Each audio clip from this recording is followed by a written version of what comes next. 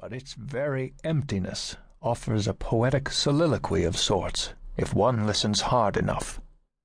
It is as if the old lighthouse keeper is haunting the halls, striking a match to the 1,500-watt candle-power oil lantern that used to cast a beam across the bay to guide so many seafarers safely to shore.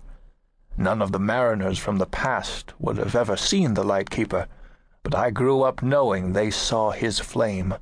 100 times 1,000 must have been grateful to see it there burning brightly during the gales and storms that lashed the New England coast from the 1920s to 1943, when he faithfully manned his watch. The lighthouse stood silently majestic then, as it does now, a pinprick of illumination in the deep blue darkness. But its message was loud enough then. "Aye, laddie," he would say to me, "a lightkeeper never knows who he touches with the toil of his hands while keeping the flame alive." The old light went out with him some 55 years ago. A newer, more powerful beacon has been built inland with radar navigation, making the old Port Hope lighthouse obsolete. I often wondered if my uncle, the seasoned seafarer, had ever felt like he too was becoming obsolete, a relic of bygone times, when individual men made such a difference, when machines were no match for their brains or brawn. William Robert O'Banion, Uncle Billy to me, made me what I was, or what I became. From a small boy of 10, I grew up with him on the tiny outer island off Massachusetts' larger, more famous Nantucket. He was my schoolmaster of life, as he often reminded me.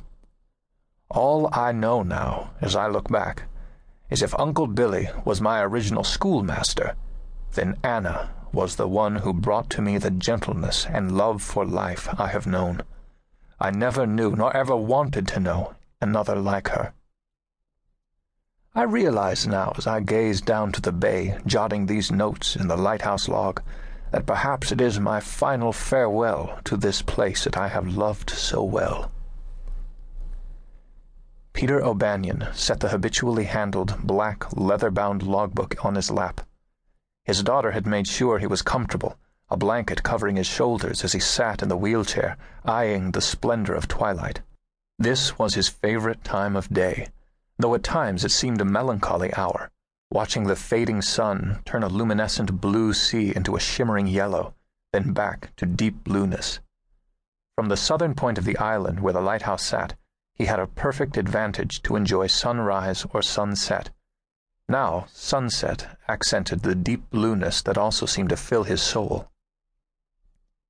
He looked up into the sky and watched the progeny from seagulls which had flown overhead 5 decades before, and was soothed by the noisy cacophony as they were carried on their wings by a light offshore breeze.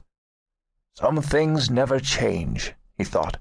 It amused him now to watch the seabirds swoop down from the cliffside heights to the beach and pier below, squawking and grousing over bits and pieces of churned-up sea life that washed ashore. "I knew your great-great-grandparents," he said aloud, as if they could understand that his knowing their past could make the present all the more interesting to them. People are like seagulls, he thought. Memory was to Peter as a resuscitating breath was to the dying. He relied heavily upon it. It awakened all that was good, the golden strands of life, all that had been right in living fully without regret. And oh, how good, but brief, it had been with Anna. He focused intently on the pier now, as he had for 57 full years of Saturdays at sunset. He never missed his rendezvous, even though the last few years of sickness from cancer had him confined to bed rest at his daughter Kathleen's home on Nantucket Island. Now the doctors had given him weeks at best, but with their permission and Kathleen's loving understanding, she had brought him here once more. Peter pulled the withered letter from the logbook pages marking his final entry. He looked down at it. His watering eyes couldn't read the words, but he had them memorized now, and he clutched the yellowed paper as if it were holy script. It had indeed seemed so to him. "What happened?" he whispered to himself as he held his hands out and witnessed the wear of time. "I was 19 just yesterday." It seemed like yesterday, anyway. No matter. Inside